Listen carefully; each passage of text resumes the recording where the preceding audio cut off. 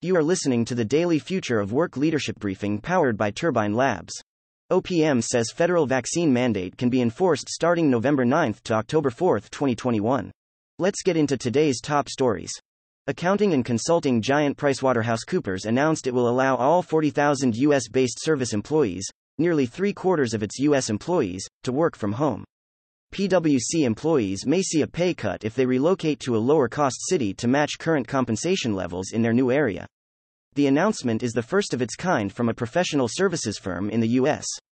The Office of Personnel Management issued a memo Friday noting that President Joe Biden's vaccine mandate for federal employees can be enforced starting November 9. The memo advised agencies to begin enforcement with a 5-day period of counseling and education and give employees a chance to show they started the vaccination process or request an exception. U.S. car sales dropped about 26% in September as the continued chip shortage and other supply disruptions cut into vehicle availability and fueled rising prices. Supply chain shortages will likely linger as cargo ships anchored off the West Coast could face a month-long delay to dock amid port staff shortages. Consumer prices hit a 30-year high in August as the PCE price index rose 4.3%. The White House National Security Council will host a 30-country meeting to address ransomware and cybercrime, Biden said Friday. The session will also cover the illegal use of cryptocurrency. The Transportation Security Administration issued emergency regulations following a cyberattack on the Colonial Pipeline shut down earlier this year to prevent further attacks, although some critics say the regulations could impact pipeline reliability.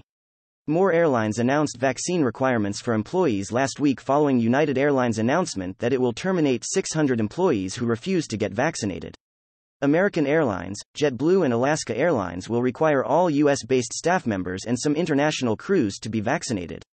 Delta Airlines is currently evaluating Biden's mandatory vaccine order.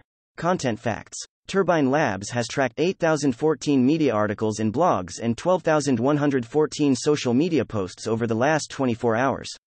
The next Turbine Labs leadership briefing will be delivered on Tuesday, October 5, at 9:30 a.m. Eastern Time. Questions or feedback? Don't hesitate to reach out to us directly. Hi, I'm Annalisa, and I curated today's new work leadership briefing powered by Turbine Labs. At Turbine Labs, our AI software reads and identifies significant media at 54,000 times the speed of a human reader, so that you can take advantage of the most relevant and impactful information without media fatigue or misinformation.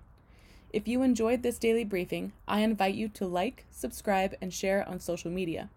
To obtain this briefing every day in your email inbox, subscribe by visiting turbinelabs.com and clicking subscribe on our free briefings tab. Thank you for listening.